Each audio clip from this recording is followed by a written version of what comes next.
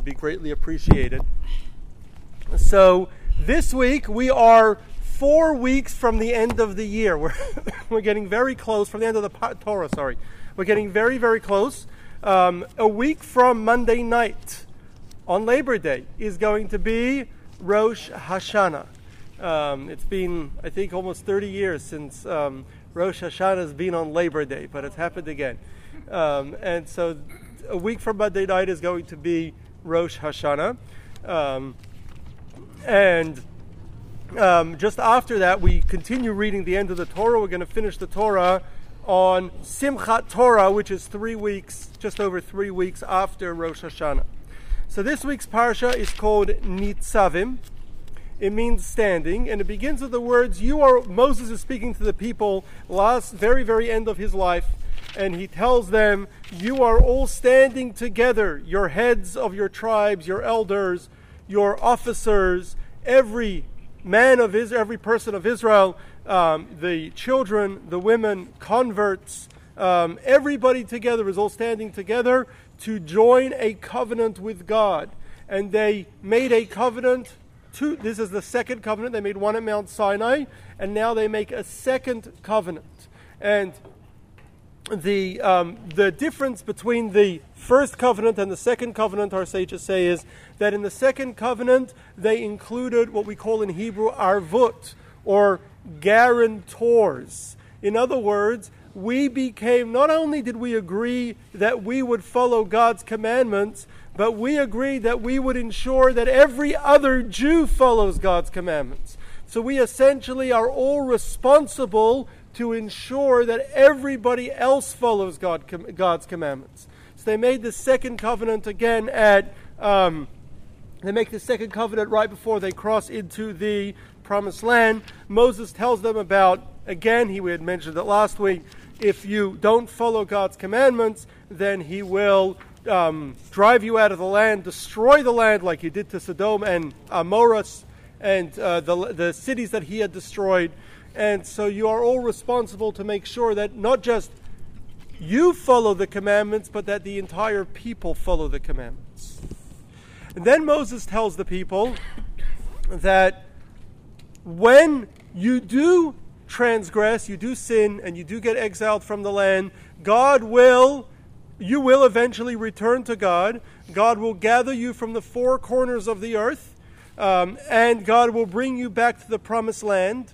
And then when that happens, God will circumcise your hearts so that you will automatically love God and serve God without any evil inclination or any desire to do evil anymore.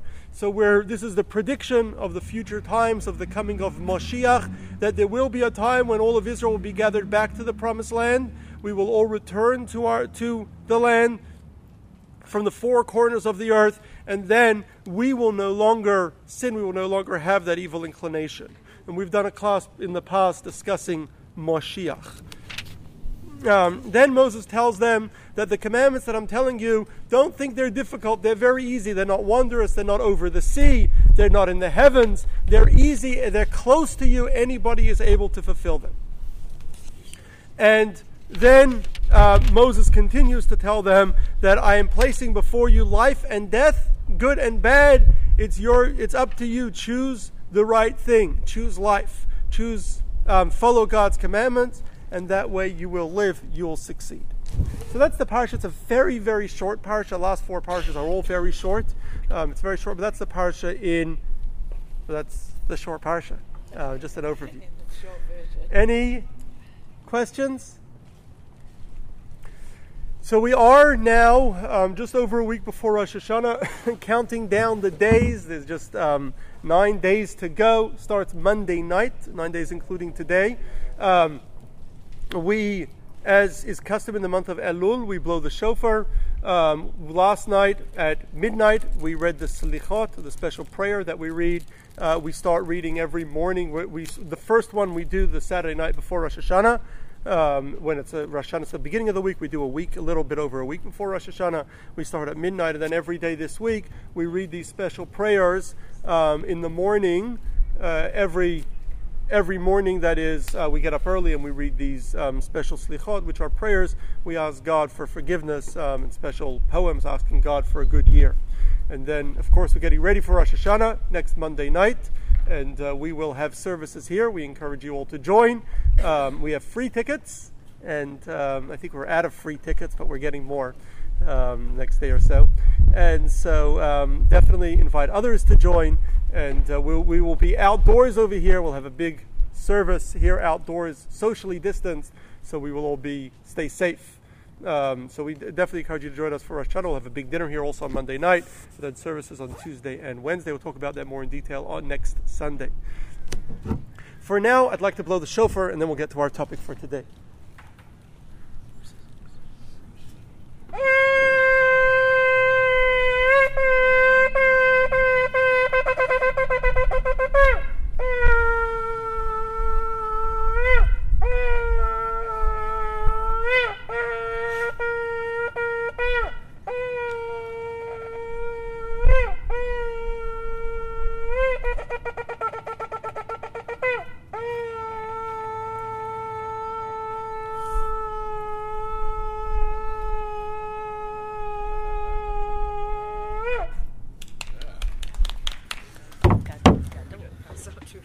Okay, so with that,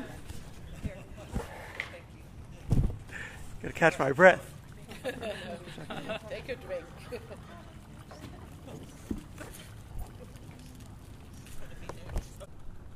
Initially, when the people of Israel first entered the Promised Land after the death of Moses, led by Moses' successor, Joshua, every single Jewish male got a plot of land in the land of Israel.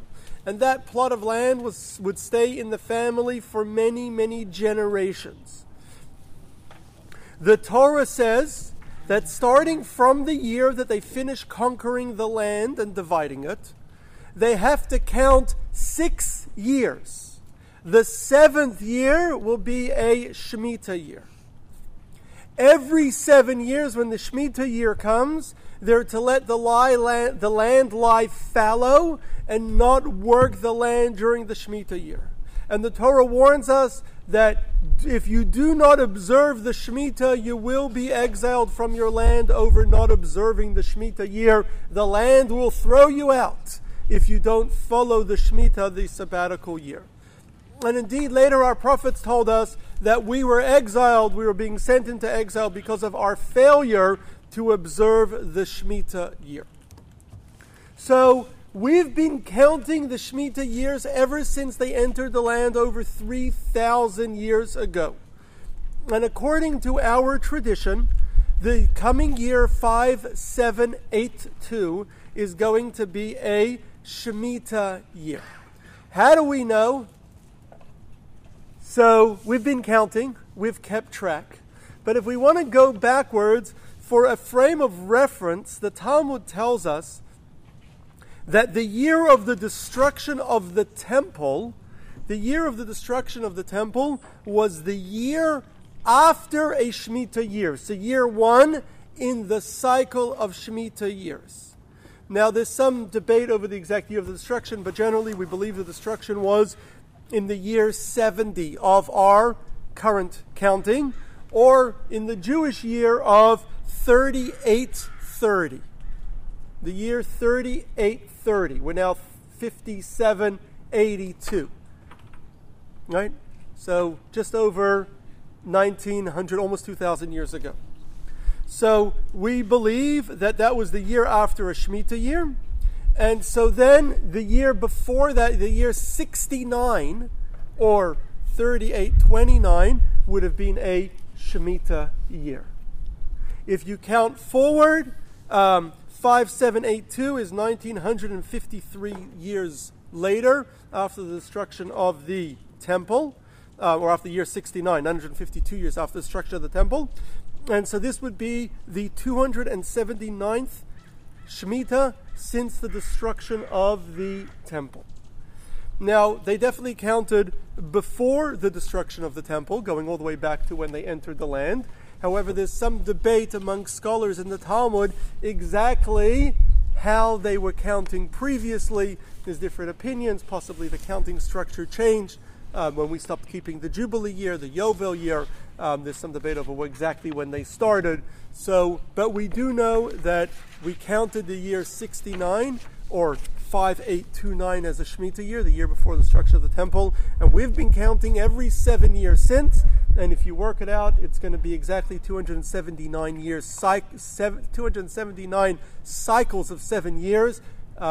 Next year, 5782, or I guess we're not there yet, but 2021, 2022 will be the coming Shemitah year. Yes, Annette? So it's not this year, but next the year starting next week. Yeah. This coming Rosh Hashanah will be 5782. We're now in 5781. We are about to enter 5782.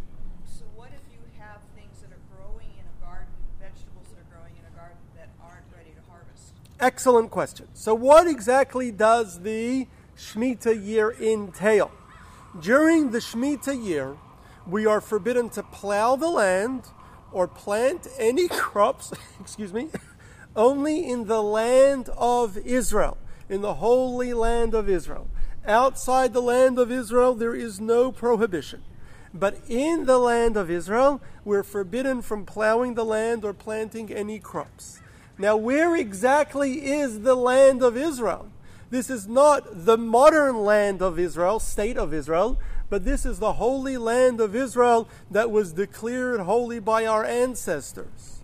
Now, there is some debate on exactly where that land is today, and we did a class some years back, you may recall, on the exact borders of the land of Israel. We did it with a PowerPoint, with maps.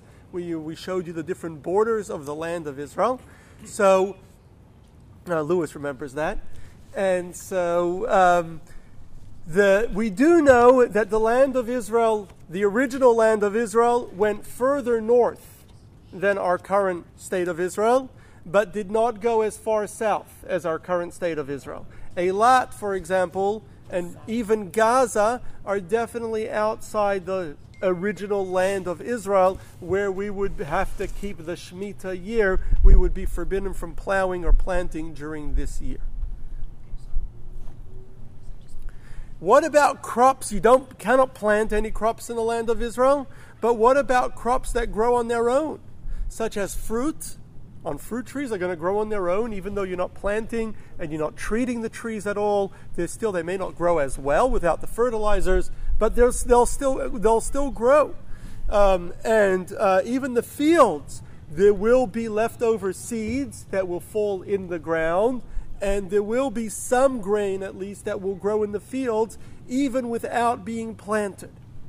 So those things that grow on their own, we are allowed to harvest them, but only for our personal household use.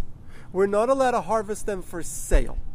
We're allowed to harvest them for our own use. We're even allowed to harvest them and store them in our house as long as there is still that fruit or that grain available in the fields. Anyone can get it. So we can harvest grapes that grew in the Shemitah year on their own, and as long as there's still grapes on the vines, we can keep them in our home. As soon as there are no more grapes on the vines, we're not allowed to hold them anymore. Because no access to anybody else, we're not allowed to store for ourselves. Yes, Don? Do we still have to leave the percentage of our No. fields? So all the tithes, the corners of the fields and the tithes do not apply in the Shemitah year, because all the crops that grow on their own are considered ownerless. They belong to nobody, and anybody can walk into any field and collect it. Even if they're left over from last year and not harvested? No. Anything that grew in the 6th year belongs to whoever owns the field. Anything that grew in the 7th year is ownerless. If it grew in the 6th year, but you didn't harvest it till after Rosh Hashanah, but it grew earlier, before Rosh Hashanah, you cannot you cannot take it. That belongs to the owner of the field, and they're able to harvest it. Anything that grows the same way in the 7th year, even after the next year, Rosh Hashanah, it's already the next year, it's already year 1 of the next cycle. But it had grown in the previous year, that belongs to anyone. Anyone's allowed to take it. So anything that grows during the Shemitah year, how exactly you define growth is somewhat complicated. There's somewhat complex laws as to exactly how much it has to have grown. For fruit, it has to be ready to pick. For grain, it has to even have grown a bit. But there's different laws as to exactly how much it has to have grown to be considered part of the Shemitah year. Yes? So do they abide by this in Israel? I'm going to get to that soon. Excellent question. Do they abide by it in Israel today? The other question is, will there be enough produce for people? Excellent question. What do people eat? That's a very good question. I'm going to get to that one as well. All your questions are going to be answered. So that's okay. It doesn't hurt to ask. Of course, you're right. Exactly. So the fruit that we do pick on our own in Shemitah year for our own use of our households, not to sell, is considered holy. We're only allowed to use it for human consumption. We're not allowed to give it to our animals. The animals can eat themselves. We can put them in the fields and let them eat on their own. We're not allowed to give it to animals. We're also forbidden from destroying it. It's considered holy, so we're not allowed to destroy it. Even the pits of the fruits that you're not allowed to destroy it. You got to bury it or leave it to rot on its own. You cannot burn it in an incinerator. You cannot destroy it because it's considered holy. Also, the holy fruits from the land, from the Shemitah year, are forbidden from being removed from the land of Israel. They cannot be exported.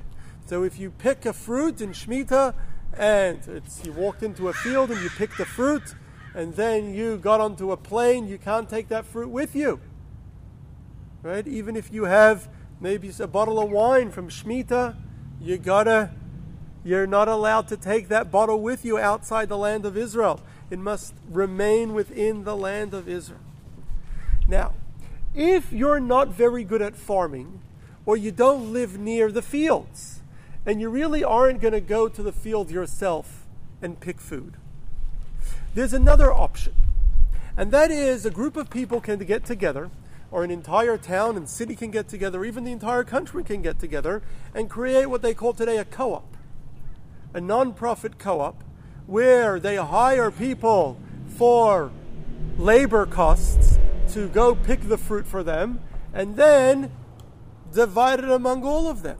Give it to all of them, and then they just pay for just the costs of the labor and bring it to their home, kind of like they do today, these farm co-ops, where people end up with. So we're allowed to do that, and we know during the Second Temple period they definitely did that because people were more urbanized, and a lot of people living in the cities were not going to go to the fields and pick fruit or pick grain, but they wanted food. They wanted fresh fruit. And so they created these co-ops, and they would pay people at cost to be able to divide it equally without making a profit. This is called, the term for this is called Otzer Bezdin. Otzer Bezdin, or the court collection. It's essentially a co-op, and we're allowed to do that. People could collect it for everyone, but then again, you cannot make money on it. You cannot, you give everyone what they need. They could pay the costs of hiring someone to pick it, but you cannot, nobody owns it. Anyone's allowed to take it from any field, and it doesn't, nobody can stop anyone else from picking. And again, you cannot use it as a profit. And even then, it can only be used in the land of Israel. It must be eaten with the Kedushas Shvius, with the holiness of the 7th year, in that we cannot just give it to our animals or destroy it.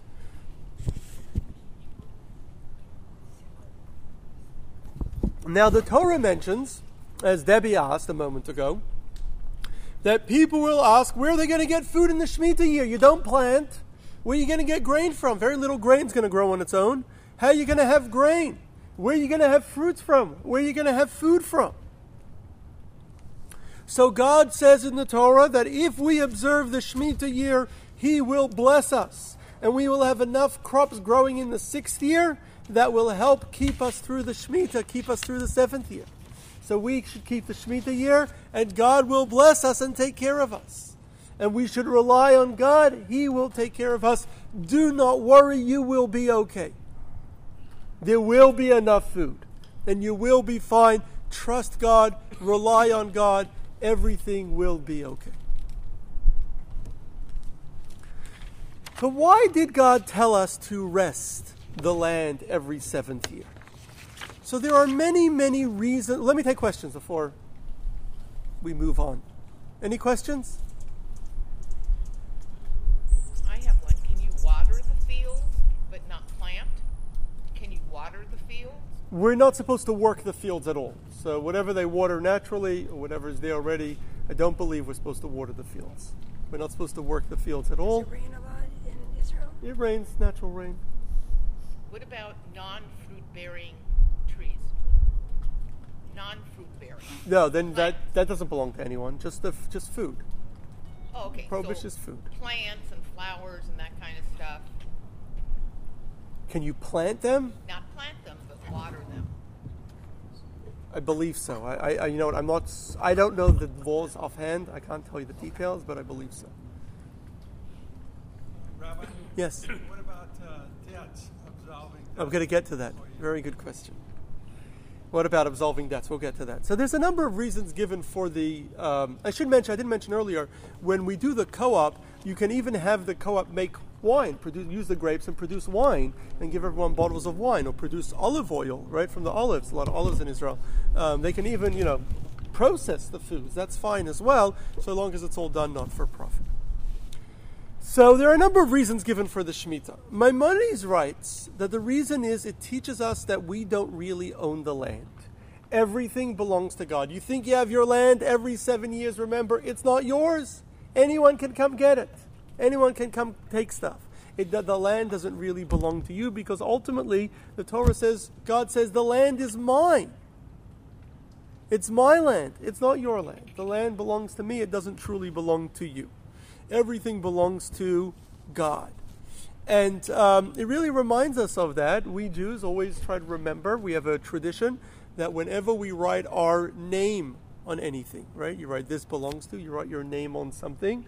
We always write first the letters Lamed Hey Vav, which is an acronym. It stands for a verse in chapter 24 of Psalms, La Hashem Haaretz Umla'ah. The earth and everything in it belongs to God. So before you write your name on anything, you always write, the earth and everything in it belongs to God in care of yourself. That's essentially what you're saying. This belongs to God in care of me right now. But everything belongs to God.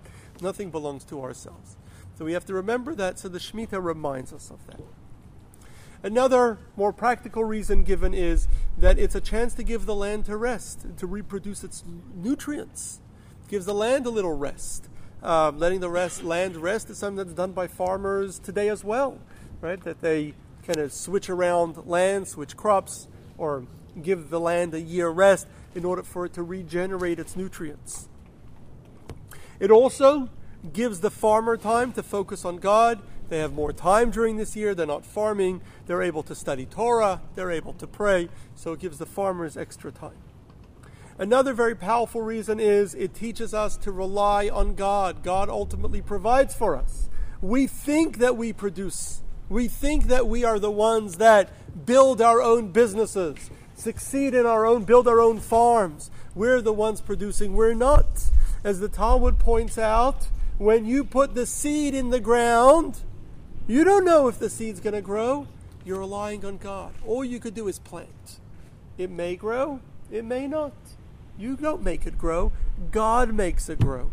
You just put everything in place for it to grow.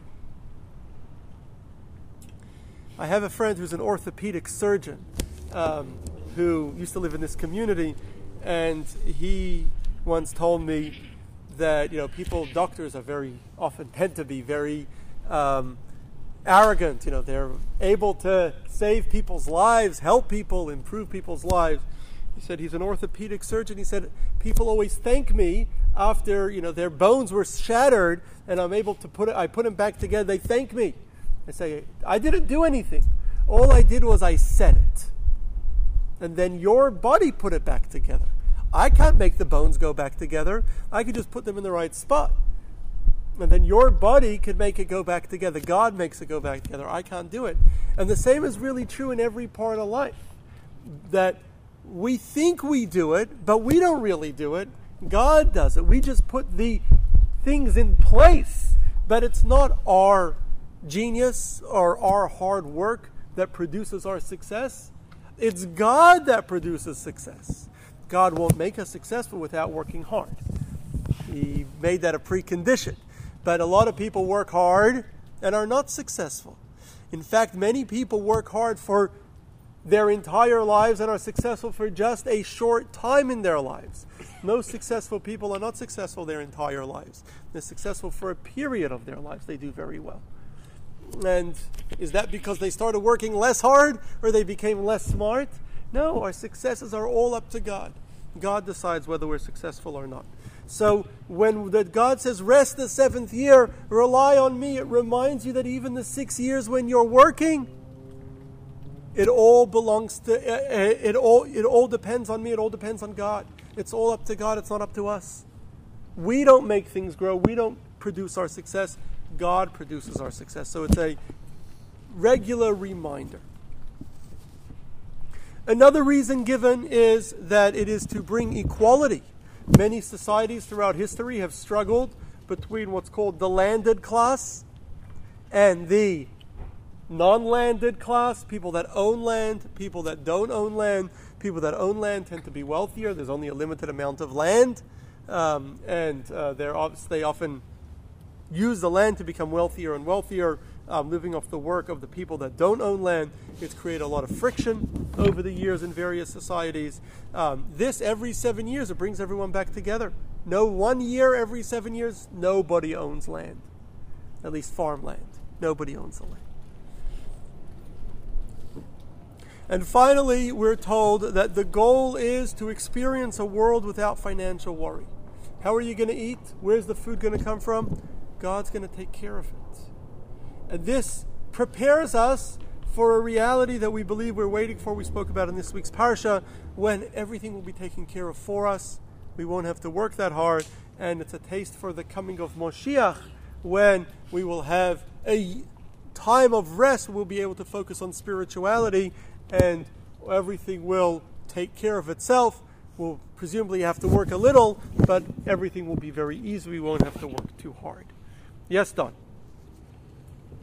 You talked about owning land, and Rabbi told us that you purchased a property this year. If you had not purchased it this year, would you be prohibited from purchasing it next year? No, there's no prohibition of buying or purchasing or selling land anywhere during the Shemitah year, including the land of Israel. The rules of the Shemitah year are only regarding planting and plowing, And so they have nothing to working the land, and raising even cattle then, or anything of that nature. even then, it's only in the land of Israel and not outside of Israel. Thank you. So for the first 1,500 years or so of Judaism, most Jews, and this is until the destruction of the Second Temple, most Jews were farmers. They lived in Israel. By Second Temple period, many Jews had become urbanized, but there was still, majority of Jews were still farmers, farming the land of Israel. And they kept the many agricultural laws in the Torah, the various laws of tithes and the first fruit we spoke about last week, as well as resting every seventh year. They didn't do such a good job with the Shemitah. We know that's why the prophets say they were exiled. But generally, they kept the Shemitah. They were farmers in the land of Israel. They kept Shemitah. Once we were exiled from the land of Israel after the destruction of the Second Temple in the year 70, and then we had another war about 60 years later, a second war with the Romans. And then Rome adopted Christianity, and by the early 300s, the Jews were kicked off the land. Those that were still left were almost entirely kicked off the land in the land of Israel. Jews were no longer able to own land in what was now Christian Roman Empire, and there were many anti-Jewish laws, and so Jews no longer farmed in the land of Israel. So we stopped keeping the Shemitah year, the laws of resting the land. There were various times in history where a handful of people managed to make it back to Israel, purchase land and farm. We find a handful of places where it's mentioned that people observed the Shemitah. Jews owned farms in Israel and observed the Shemitah year. But we really didn't own farms in large numbers until the 1880s. In 1882, there was a movement, a very strong movement that started in Eastern Europe called Bilu. Bilu was a precursor to what later became known as Zionism. But Bilu encouraged Jews to purchase land in the land of Israel. They were supported by some wealthy French Jews and purchased land in the land of Israel and built settlements in the land of Israel, farming settlements in the land of Israel, and moved Jews back to Israel. And so 1882 was the first Aliyah. 3 towns were founded in 1882, and over the next decade or so, another dozen or so towns were founded, and soon these were all farming communities. There was Petach Tikva, there was Motza, Mikveh Yisrael, a handful of early farming communities in the land of Israel. 1889, or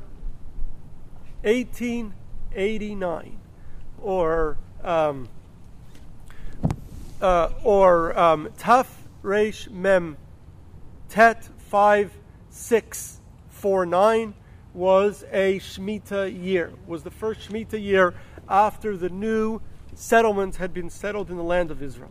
And a big debate arose among most Jews at the time still lived in Europe. A big debate arose among the Jews in Europe. What should those farm settlements do? When they had just started their farms, they had just gotten them going. Could they survive? They were struggling financially. Could they survive financially without planting for a year, without working for a year? So there were some scholars in Europe that had a suggestion that what they could do is they could sell the land to non-Jews for the year of Shemitah, similar to what we do before Passover. Before Passover, we're forbidden from owning chametz over Passover.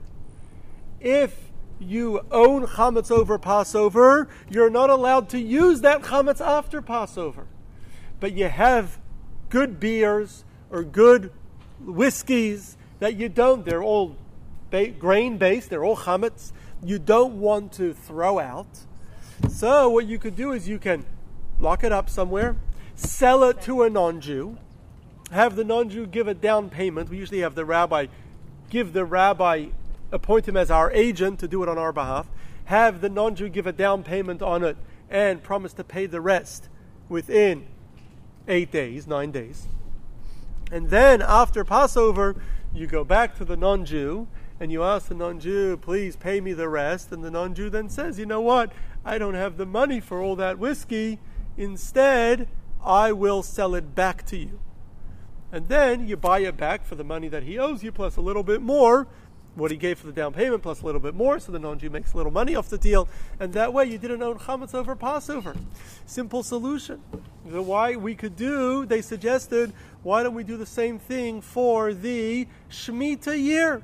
We can sell the land, it belongs to non-Jews, the people could continue working it, they could work the land on behalf of these non-Jews, get paid from the profits, like sharecroppers, at least get paid partially from the profits, give some of it to the non-Jew that owns the land, and then buy it back after the Shemitah year. However, there were a number of problems with this. Firstly, many scholars said, who says, even if it belongs to non-Jews, that Jews are allowed to work the land? Chametz we're not allowed to own on Passover. But Shemitah, the issue is working the land of Israel. Doesn't matter who owns it. Furthermore, they question whether the sale even works. Chametz, you can sell it. Why? Because it's a real sale. What happens if the non-Jew comes back at the end of Passover and says, I'm coming up with the money, give me your whiskey? You'd give it to him. You were hoping that he would buy it back that he would sell it back to you. But if he doesn't, not the end of the world. But what if the non-Jew comes at the end of the Shemitah year and says, I came up with the money, give me the land?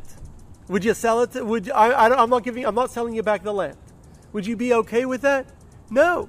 So it doesn't work. It works for chametz, which is small money.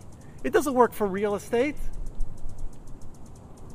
Furthermore, they pointed out, there's a prohibition. One of our commandments in the Torah is lo techanem, which is it's forbidden to sell land in Israel to non-Jews. It's the land that God gave to the Jewish people. We're not allowed to sell it to a non-Jew. It's a Torah prohibition. So there were some scholars that said, nonetheless, we can still sell the land. However, most were very skeptical, did not believe that allowed the farmers to work during the Shemitah year, including most of the rabbis in Jerusalem at the time. In 1889. Regardless, the farmers were in a tough situation. They didn't know if they could survive the year. And so the farms that year sold to non-Jews, and they most of them sold to non-Jews, and they continued to work the land. And so for the next couple decades, many farms in Israel, as Jews bought more and more land with the beginning of the Zionist movement and the Keren Kayemet, the Jewish National Fund, that was charged with purchasing large amounts of land, and today owns a big chunk of Israel's land. They purchased huge amounts of land and built farms. And so in the early years of Israel, most farms sold to non-Jew and worked to non-Jews and worked in the Shemitah with the support of Rav Kook, who was the first chief rabbi in modern times of the land of Israel. However, there were many scholars that were against this, believed that it was mistaken in Jewish law. And in fact, most scholars believed it was mistaken. And there were many farms, many of more pious farmers that were ready to take the risk, that did not sell their land to non-Jews and did not work, rested in the seventh year. And there were many, it was hard for them, it was challenging.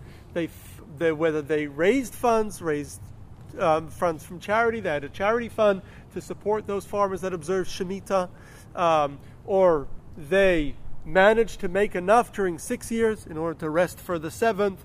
But there were many farms that were careful to keep Shemitah.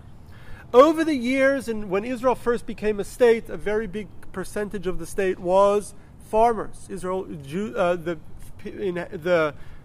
citizens of Israel were mostly rural, mostly living on farms in kibbutzim and moshavim, in towns and settlements where they were farmers. Today, most of Israel has become urbanized. Jews don't do too well on farms for some reason. They don't like farming. And so there are still farms in Israel, but not all that many left. There are still a lot, but not all that many. Over the years, it became a lot. Farms did better financially. It became easier to keep the Shemitah year, and more farms stopped relying on what's called the heter mechira, selling the land to non-Jews, and would rest in the seventh year. Today, the majority of farms in Israel rest in the seventh year. There are still a significant number of farmers that rely on the Israeli rabbinate selling their fields to non-Jews and continue to work it in the seventh year. There is also today in Israel, the Israeli rabbinate organizes what's called Otzar Besdin that we explained earlier, a co-op where they pay the farmers to work the land for those fruit that grew on their own, for those things that grew on their own and produce wine and produce olive oil, and then they sell it in stores at cost price, just enough to be able to give the farmers essentially pay for their labor. The farmers and the factories pay for their labor. They're sold in Israel at cost price. Those have to be eaten with the holiness of Israel and cannot be removed from the country. So there is, though, a workaround that many farms in Israel do regardless. And that is, the prohibition is only planting the land of Israel. But anything not planted in the land is not forbidden to plant and harvest, so long as you're not using the land. Today, much of Israel's farming is more technologically advanced farming. In other words, there's less and less of the cornfields in Israel. They don't have all that much.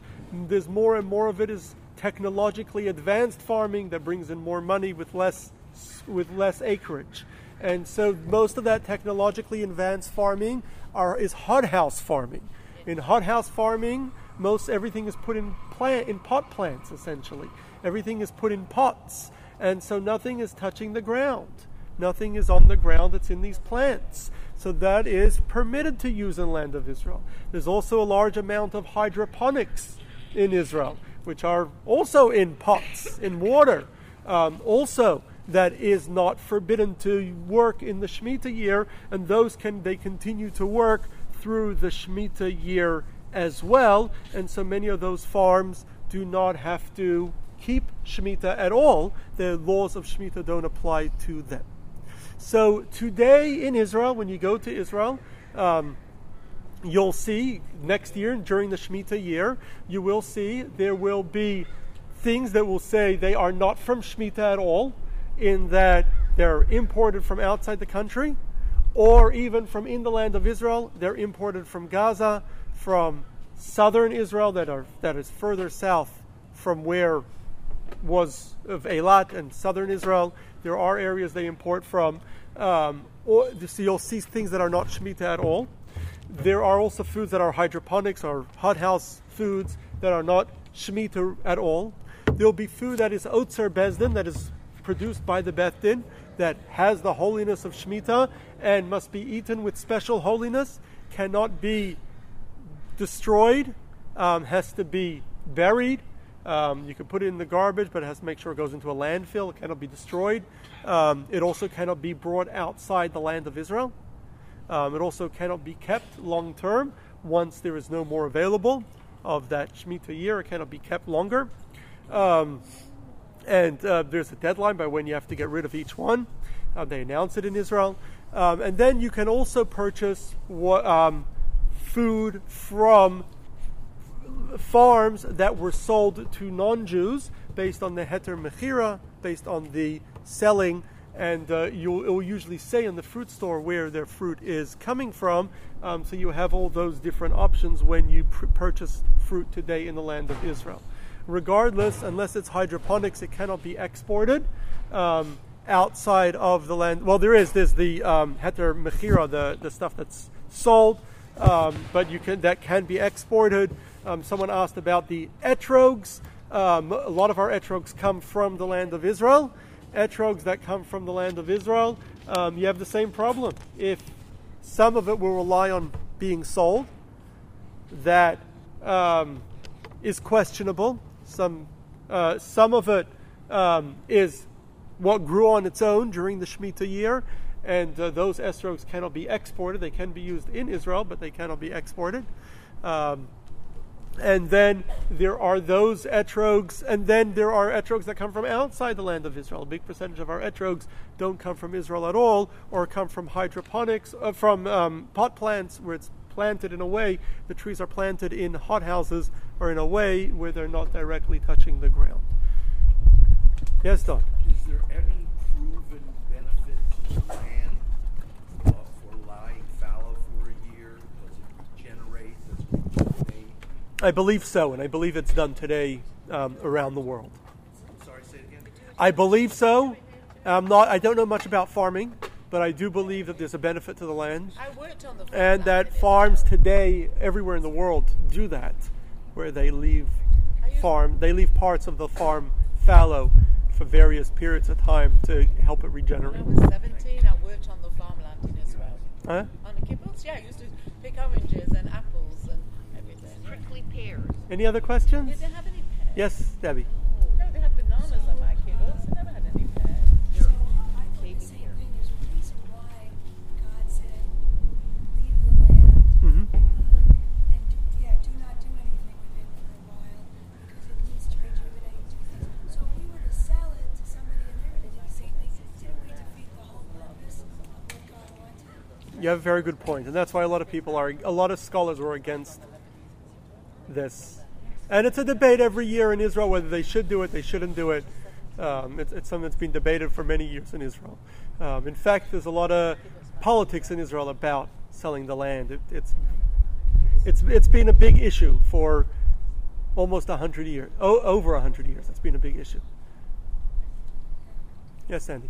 You were talking about a lot of the plants and so forth. There's greenhouses and pots and so forth. And I was just wondering, so that they can grow more and feed more people. What about genetically engineered plants? I think that's an interesting question. Genetically engineered plants, interesting question of its own. What Jewish law says about it, beyond our topic for today.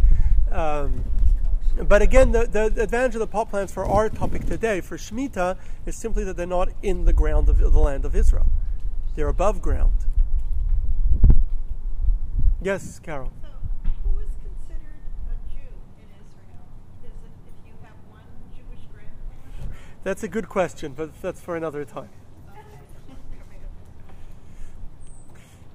So there is another part to Shemitah, which is, we mentioned it earlier, that during Shemitah, in addition to the land having to lie fallow in the land of Israel for a year, also our loans are absolved during the Shemitah year.